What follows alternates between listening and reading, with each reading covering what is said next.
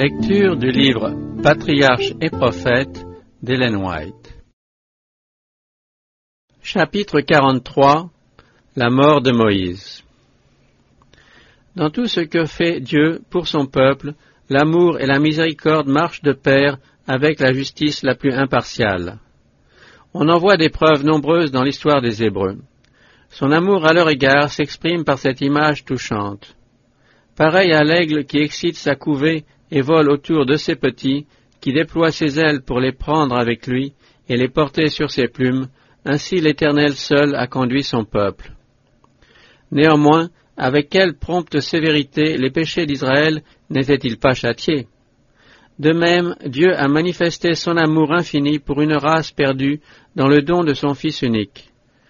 Par une foule d'actes de bonté et de compassion, Jésus a révélé aux hommes le caractère miséricordieux de son Père.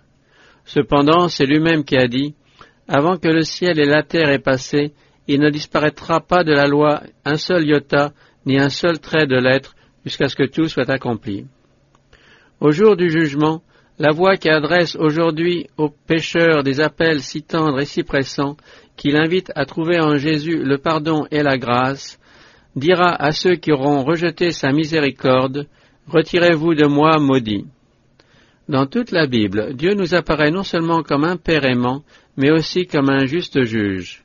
Tout en prenant plaisir à manifester sa miséricorde, à pardonner l'iniquité, la révolte et le péché, il ne tient pas le coupable pour innocent. Celui qui domine les peuples avait déclaré que Moïse ne conduirait pas Israël dans la terre promise, et le prophète, par ses ardentes prières, ne put obtenir le rappel de cette sentence. Tout en acceptant de mourir, celui-ci, fidèle à sa tâche, s'occupa activement à préparer son peuple à entrer dans son héritage. Sur ces entrefaites, Moïse et Josué furent invités à se rendre au tabernacle, où était venue se placer la colonne de nuée. Au cours d'une cérémonie solennelle, le peuple fut remis aux soins de Josué. L'œuvre de Moïse était terminée. S'oubliant lui-même, comme toujours, il adresse alors à son successeur, au nom de l'Éternel et en présence de l'Assemblée, cette parole d'encouragement. « Sois fort et prends courage, car c'est toi qui introduiras les enfants d'Israël dans le pays que j'ai promis par serment de leur donner, et moi je serai avec toi. » Puis, se tournant vers les anciens et les chefs du peuple, il les supplie d'obéir fidèlement aux instructions qu'il leur a communiquées de la part de Dieu. Plus vivement que jamais, en regardant ce noble vieillard qui va bientôt lui être enlevé, Israël se rappelle sa tendresse paternelle, ses sages conseils, ses infatigables travaux. Quand ses péchés avaient mérité les jugements divins, que de fois ses prières l'en ont préservé. À sa douleur s'ajoute la pensée amère que c'est par sa faute que Moïse a péché et qu'il doit mourir. À sa douleur s'ajoute la pensée amère que c'est par sa faute que Moïse a péché et qu'il doit mourir. La disparition de son chef bien-aimé allait constituer pour Israël une censure infiniment plus douloureuse que toutes celles qui auraient pu lui être infligées du vivant du prophète. Dieu voulait par là l'amener à prendre la résolution de ne pas rendre la tâche de Josué aussi pénible que l'avait été celle de Moïse. Encore aujourd'hui, Dieu nous parle par ses bienfaits, mais quand ceux-ci ne sont pas appréciés, il nous les retire pour nous amener à reconnaître nos torts et à revenir à lui de tout notre cœur. Le même jour, Moïse recevait cet ordre, « Monte sur cette montagne, sur le mont Nebo, puis tu contempleras le pays de Canaan que je donne en possession aux enfants d'Israël.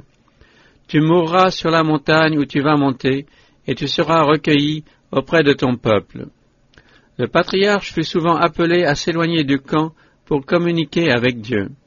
Cette fois-ci, il avait devant lui un voyage bien mystérieux.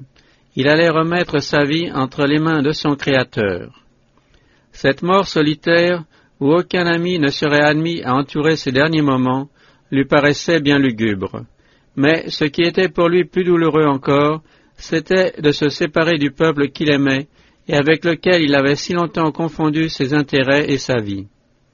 Mais le prophète avait appris à se confier en Dieu, et, inébranlable dans sa foi, il se remettait, lui et son peuple, entre les mains de la miséricorde divine. Une dernière fois, Moïse paraît dans l'assemblée d'Israël. Une fois de plus, l'Esprit de Dieu anime le grand vieillard et lui inspire, en paroles touchantes et sublimes, des bénédictions à l'adresse de chaque tribu, puis une autre pour le peuple entier. Voici ses ultimes paroles.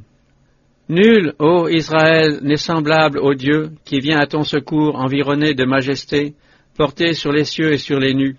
Le Dieu de tous les siècles est ton surasile. Ses bras éternels te soutiennent.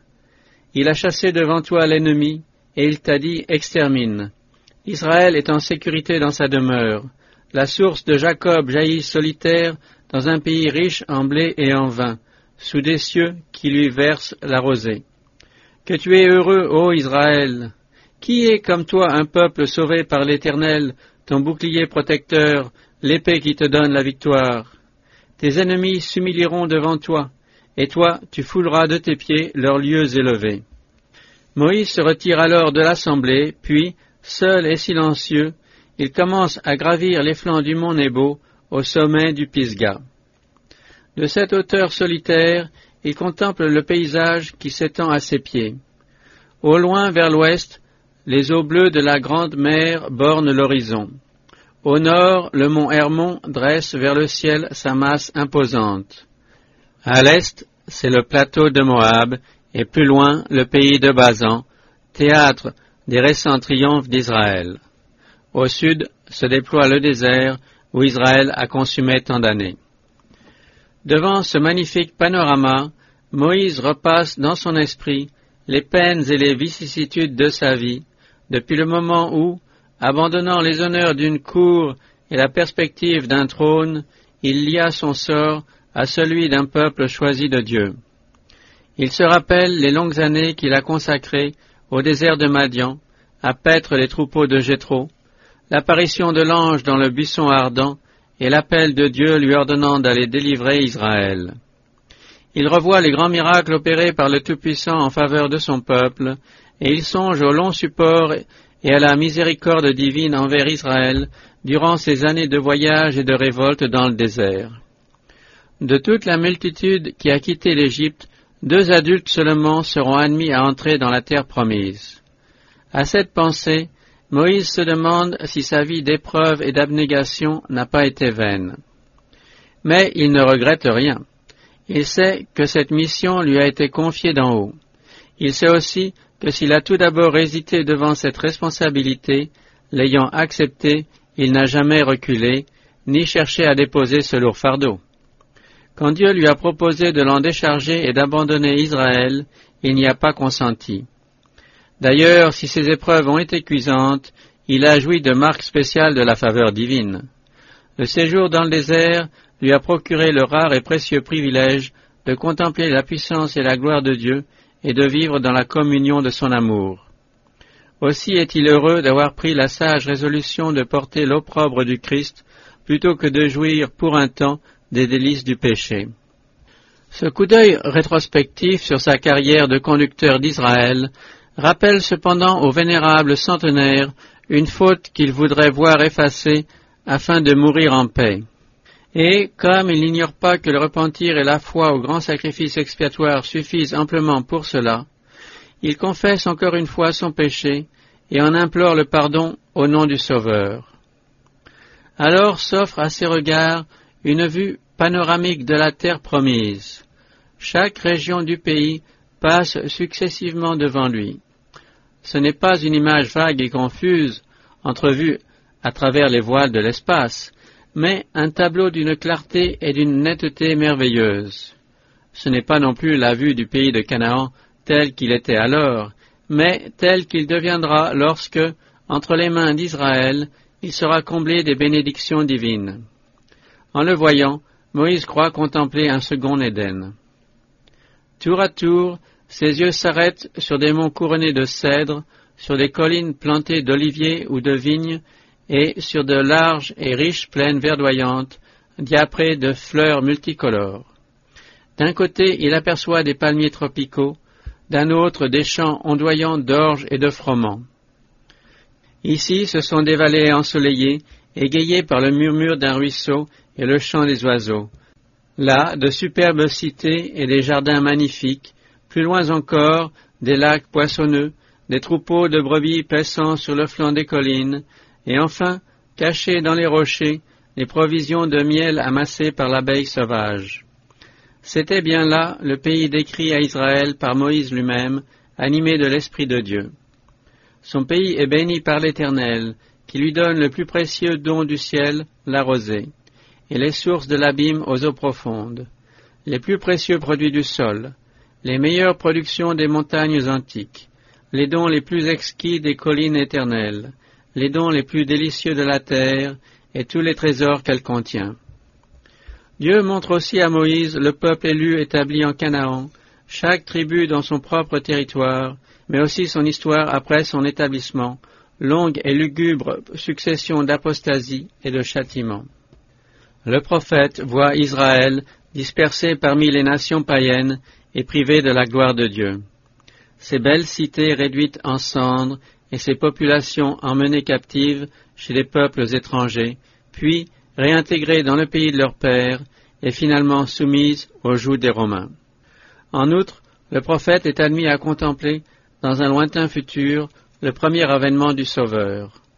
Il voit le divin enfant dans la crèche de Bethléem, il entend les cantiques de louange de l'armée angélique, souhaitant la paix à la terre, et aperçoit l'étoile conduisant les mages d'Orient vers l'humble berceau du Sauveur. Ici, l'esprit de Moïse s'illumine soudain au souvenir de la parole prophétique. Un astre sort de Jacob, un sceptre s'élève d'Israël. Puis, il suit pas à pas l'humble existence de Jésus de Nazareth, ses guérisons, son ministère de compassion et d'amour, sa rejection par les Juifs orgueilleux et incrédules. Il entend stupéfait la jactance avec laquelle il porte aux nus la loi de Dieu, tout en méprisant et en rejetant celui qui l'a révélé aux hommes. Sur le mont des Oliviers, il contemple Jésus, le visage baigné de larmes, disant adieu à sa ville bien-aimée, à ce peuple béni du ciel, au milieu duquel lui, Moïse, a lutté, prié, souffert, et pour lequel il aurait consenti à voir son nom effacé du livre de vie. Il entend le Sauveur prononcer cette parole douloureuse et terrible, « Voici que vous serez abandonnés à vous-même dans votre demeure. » Alors, brisé d'émotion, le vieillard joint ses larmes à la douleur du Fils de Dieu. Et maintenant, le prophète est témoin de l'agonie de Jésus en Gethsémanée, des outrages et de la brutalité dont il est ensuite l'objet, et enfin du crime de la crucifixion.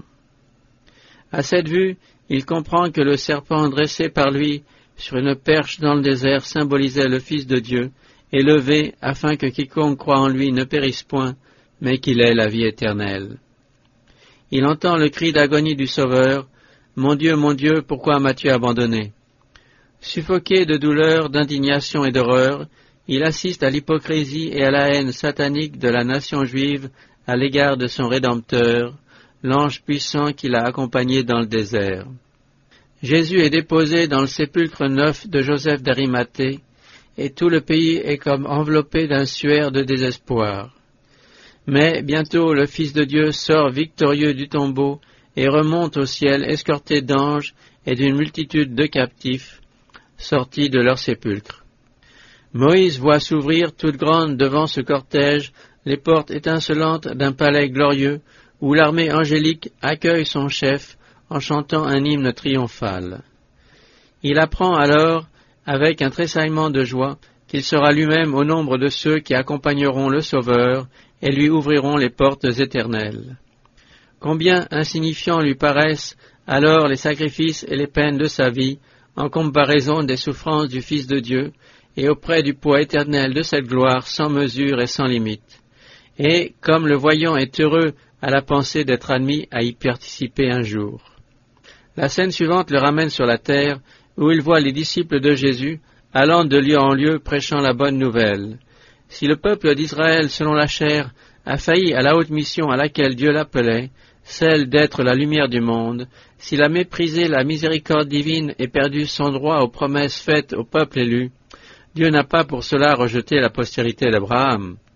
Le glorieux but qui devait être atteint par Israël le sera par tous ceux qui, s'unissant à Jésus-Christ par la foi, deviendront la postérité d'Abraham et héritiers des promesses. Comme Abraham, ils seront appelés à être devant le monde les gardiens et les héros à la fois de la loi de Dieu et de l'évangile de son Fils. En voyant cette double lumière illuminer ceux qui sont assis dans les ténèbres et des milliers d'âmes parmi les nations marcher à sa clarté, Moïse contemple avec ravissement l'accroissement et la prospérité d'Israël. Une autre scène passe encore devant ses yeux. De même qu'il a vu Satan pousser les Juifs à rejeter le Sauveur tout en professant honorer la loi de son Père, il voit maintenant le monde chrétien, victime d'une aberration opposée, prétendre accepter Jésus-Christ tout en rejetant la loi de Dieu. De la bouche des prêtres et des anciens, il a entendu ce cri impie, « Ôte-le, ôte-le !» Et maintenant, de la bouche de soi-disant conducteurs du peuple chrétien, il entend cette parole, « Débarrassez-nous de la loi, débarrassez-nous de la loi !» Il voit le jour de repos de l'Éternel foulé aux pieds et remplacé par une institution rivale et apocryphe. À cette vue, Moïse est de nouveau saisi d'étonnement et d'horreur. Comment ceux qui croient en Jésus-Christ peuvent-ils rejeter la loi qu'il a, sur la sainte montagne, promulguée de sa propre bouche? Comment des gens qui craignent Dieu peuvent-ils repousser et renier la loi qui est le fondement de son gouvernement dans le ciel et sur la terre? Mais le prophète aperçoit avec satisfaction un petit nombre de fidèles qui honorent et révèlent la loi de son Dieu. Puis Moïse assiste à un dernier assaut des puissances de ce monde contre ceux qui gardent la loi de Dieu. Ils sont condamnés à mort.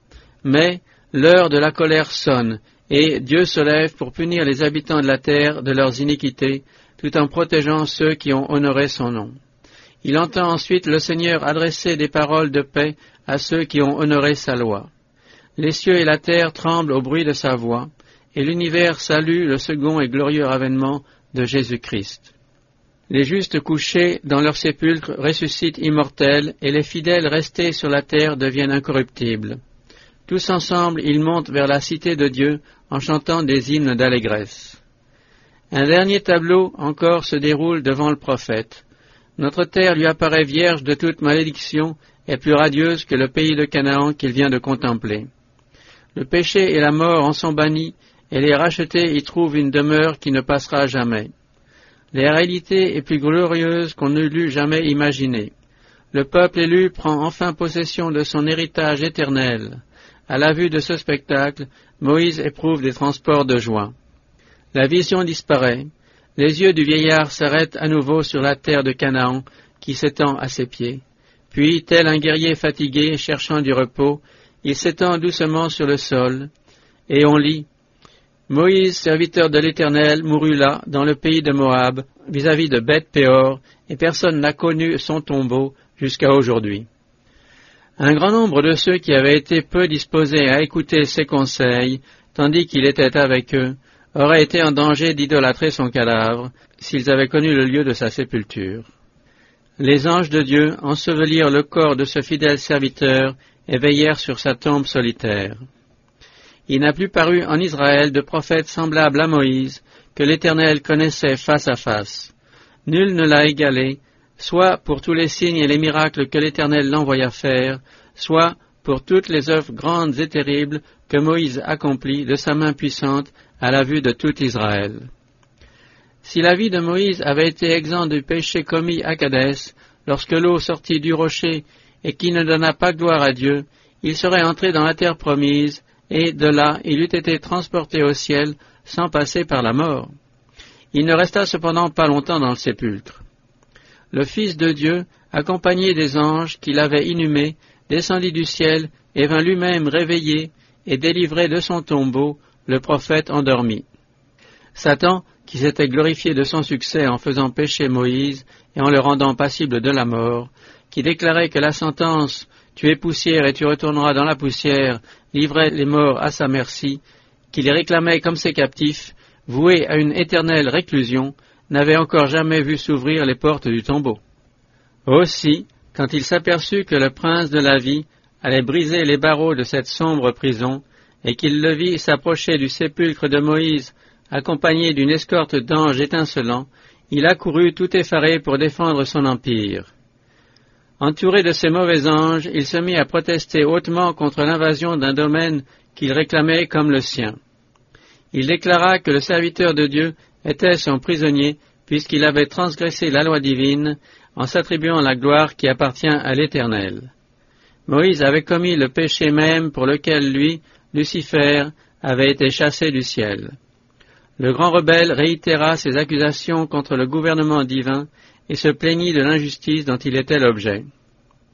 Mais le Seigneur ne s'arrêta pas à parlementer avec lui. Il aurait pu lui reprocher l'œuvre néfaste et cruelle qu'il avait accomplie dans le ciel en entraînant un grand nombre d'anges dans la ruine. Il aurait pu lui citer ses mensonges en Éden qui firent tomber Adam et introduisirent la mort dans le monde. Il aurait pu lui rappeler que c'étaient les tentations dont il harcela le peuple d'Israël qui poussèrent celui-ci au murmure et à la révolte, et finalement lassèrent la patience du prophète.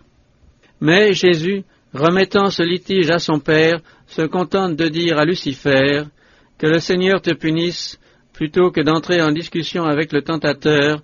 Il s'apprête à l'instant même à faire une première brèche dans la forteresse de son adversaire. Il ramène l'illustre mort à la vie. Cet acte donnait à Satan une preuve péremptoire de la suprématie du Fils de Dieu. Par là était assurée la résurrection des morts. La proie de Satan lui étant arrachée, il serait désormais certain que tous les justes sortiraient de la tombe. C'est le péché qui avait fait tomber Moïse au pouvoir de Satan. D'après ses propres mérites, il était captif légitime de la mort, et la vie éternelle dans laquelle il venait d'entrer était un don du Fils de Dieu. Revêtu d'un corps glorifié, Moïse accompagna son libérateur dans la cité céleste. Jusqu'à la crucifixion du Sauveur, qui fut la preuve suprême de la justice et de l'amour de Dieu, jamais ce double caractère de la divinité ne reçut une démonstration aussi éclatante que dans la vie de Moïse. Si Dieu a exclu son serviteur de la terre de Canaan, c'est pour nous donner une leçon que nous ne devons jamais oublier, à savoir qu'il exige de nous une stricte obéissance et que l'homme doit prendre garde à ne pas s'attribuer la gloire qui revient au Seigneur. Mais il n'avait ni oublié ni abandonné son serviteur. Le Dieu du ciel connaissait ses souffrances. Il avait pris note de tous les actes de fidélité qui avaient caractérisé sa longue vie d'épreuves et de lutte. Au sommet du Pisga, il appela Moïse un héritage infiniment plus glorieux que celui de la Canaan terrestre. En compagnie du prophète Élie, qui avait été enlevé au ciel sans mourir, Moïse fut plus tard témoin de la transfiguration de Jésus sur la haute montagne. Du sein de la lumière et de la gloire, ces deux immortels furent chargés d'apporter au Fils de Dieu un peu de réconfort. Et c'est ainsi que fut exaucée la prière de Moïse, faite des siècles auparavant. Placer ses pieds sur cette bonne montagne, au milieu de la terre que Dieu avait donnée à son peuple, et apporter un gage du bon plaisir de son Père à celui en qui se concentraient toutes les promesses faites à Israël. Tel est le dernier épisode que nous connaissons de l'histoire de cet homme si hautement honoré du ciel. Jésus avait lui-même déclaré à Israël que Moïse était un type du Messie. L'Éternel, ton Dieu, te suscitera un prophète comme moi, sorti de tes rangs parmi tes frères, vous l'écouterez. Avant de lui confier la charge de conduire les armées d'Israël vers la Canaan terrestre, Dieu l'avait fait passer par l'école de la souffrance et de la pauvreté. Mais le capitaine de l'Israël de Dieu en route vers la Canaan céleste n'a pas eu besoin de leçons humaines pour le préparer en vue de sa mission divine. Néanmoins, il dut être élevé à la perfection par les souffrances. En effet, comme il a souffert lui-même et qu'il a été tenté, il peut aussi secourir ceux qui sont tentés. Bien qu'il n'eût manifesté ni faiblesse ni imperfection humaine, notre Sauveur dut mourir pour nous obtenir l'accès à la terre promise. Quant à Moïse, il a été fidèle dans toute sa maison, comme un serviteur appelé à rendre témoignage de ce qui devait être annoncé plus tard. Mais Christ l'est comme un fils à la tête de sa maison, et sa maison c'est nous, pourvu que nous retenions fermement jusqu'à la fin la confiance et l'espérance dont nous nous glorifions.